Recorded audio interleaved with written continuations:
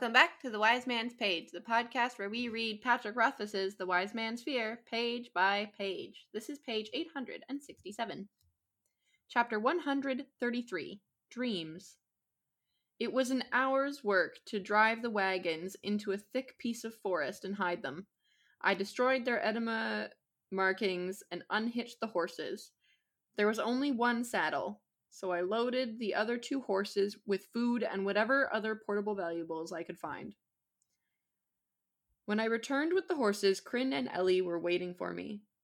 More precisely, Kryn was waiting. Ellie was merely standing nearby, her expression vacant, her eyes empty. "Do you know how to ride?" I asked Kryn. She nodded, and I handed her the reins to the saddled horse. She got one foot in the stirrup and stopped, shaking her head. She brought her foot back down slowly. "I'll walk." "Do you think Ellie would stay on a horse?" Kryn looked over to where the blonde girl was standing. One of the horses nuzzled her curiously and got no response. "Probably, but I don't think it would be good for her." After I nodded in understanding. "We'll all walk, then." "What is the heart of the Lithani?" I asked Vashette. "Success and right action." "Which is the most important, success or rightness?" "They are the same. If you act rightly, success follows." "But others may succeed by doing wrong things," I pointed out. "Wrong things never lead to success," Vashette said firmly.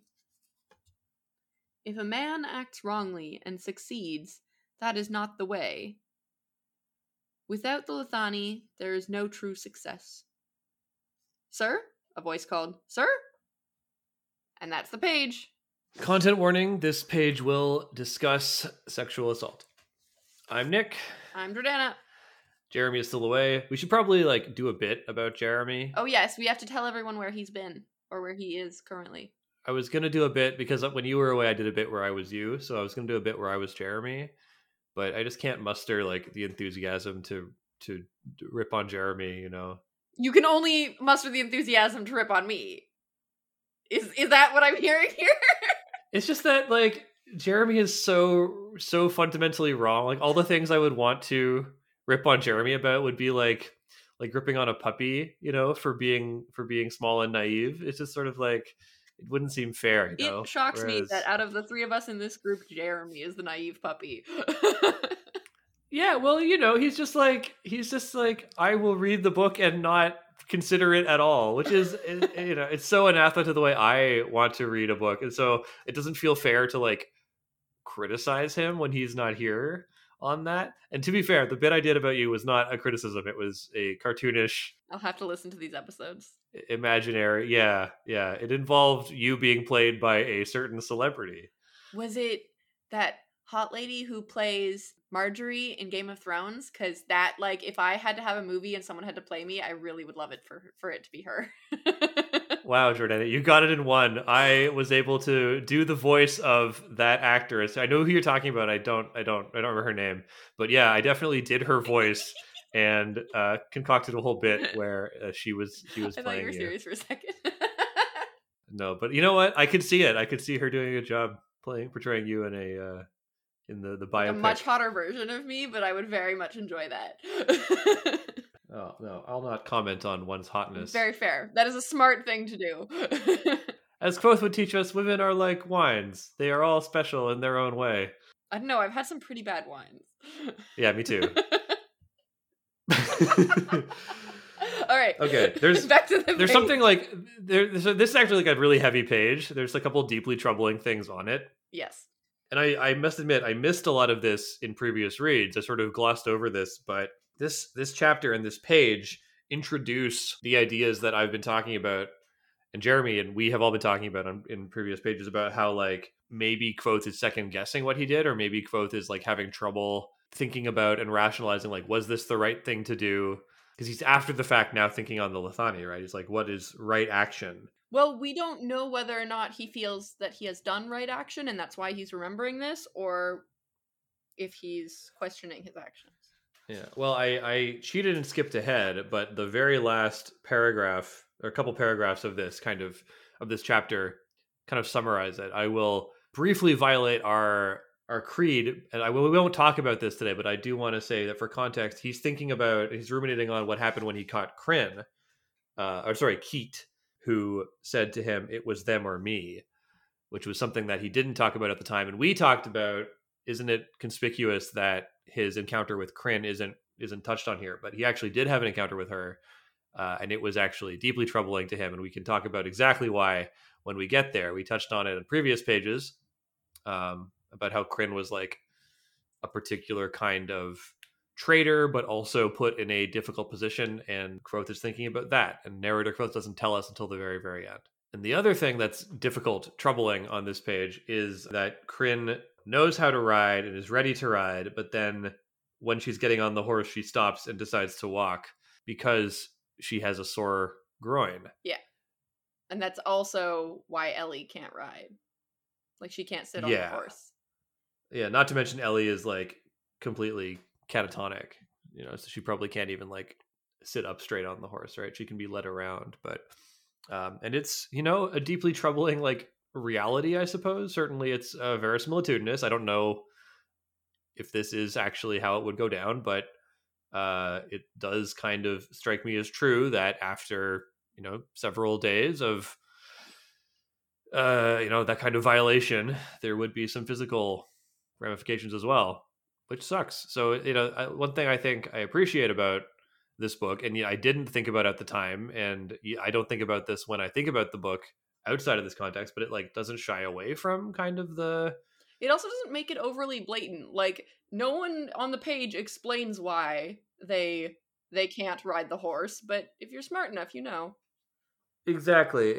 But like, so it doesn't shy away from these sort of like... Well, it's the reality of the situation. Exactly. Sort of like the physical and emotional toll that it takes on these people. I think another book, a weaker book, might just like have them, be fine and like ride back to town with him and, go from there. But it doesn't shy away from the fact that there's like these implications at play as well. And Kvothe is, kind enough to be like, okay, we'll all walk, like he's gonna... Yeah, well, it makes no sense for him to be on a horse if they're gonna walk. He's like good equitable treatment. Right? I think that's part of his like trust winning process here, is that he's, anything they're going through, he'll be put through also. He's trying to be empathetic, possibly sympathetic. I can never remember the difference. He's not going to them saying like, I understand what you're going through, I will help you. He's just sort of like being understanding and accommodating without being pushy. Mm-hmm. Reasonable. Extremely reasonable. Right, like at the end of the page here, he's very much like lost in his head. Yeah, he does. He goes into like a reverie. I think it's like a half dream. I don't know if you ever had this, but if you've ever been so tired that you sort of like start to dream while awake, you sort of nod off. I mean, that happens to me when I'm not tired. I think of it as just like, it's not nodding off, it's just daydreaming. This is definitely like a tired daydreaming. This is a daydreaming cause to tiredness. Yeah, because I have there's a difference to me between when I just sort of like get lost in thought and like imagine stuff versus when I actually sort of like hallucinate as you do when dreaming, which has happened to me before. Sort of like the dream part of your brain takes over and you start to like have the actual vivid hallucinations of a dream. That's the worst, when like that happens and then you think you're walking but you're actually sitting, and then you have like the what is it, like when your ears, the thing in your ears that like gives you balance like resets and you're like, whoa, what's happening?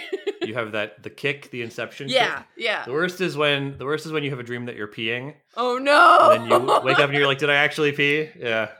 That is the worst. All right, I think we ran out of things to talk about on this page.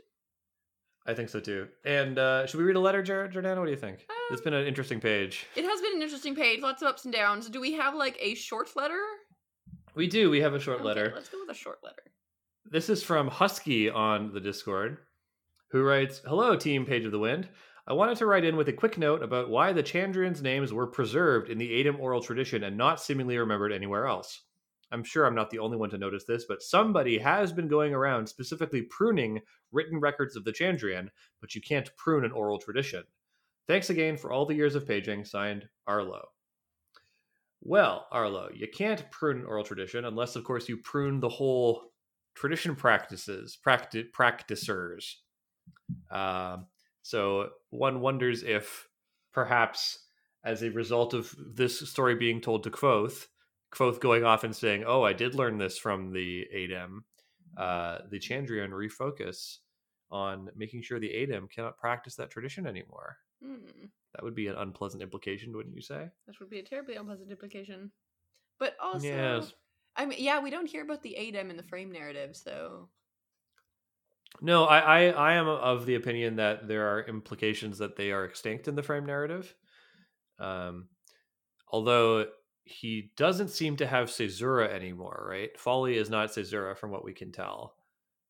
So, potentially he has arranged for the sword to go back. I don't know. The fact that the Skrael came out of the Stormwall Mountains says to me that, they would have passed over the Adem first.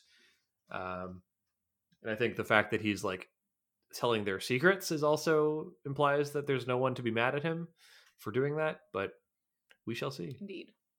Only books and time shall tell. Yes, someday. One day. And listeners, we'll be back in one day to do this podcast for you. On tomorrow's page of The Wiz.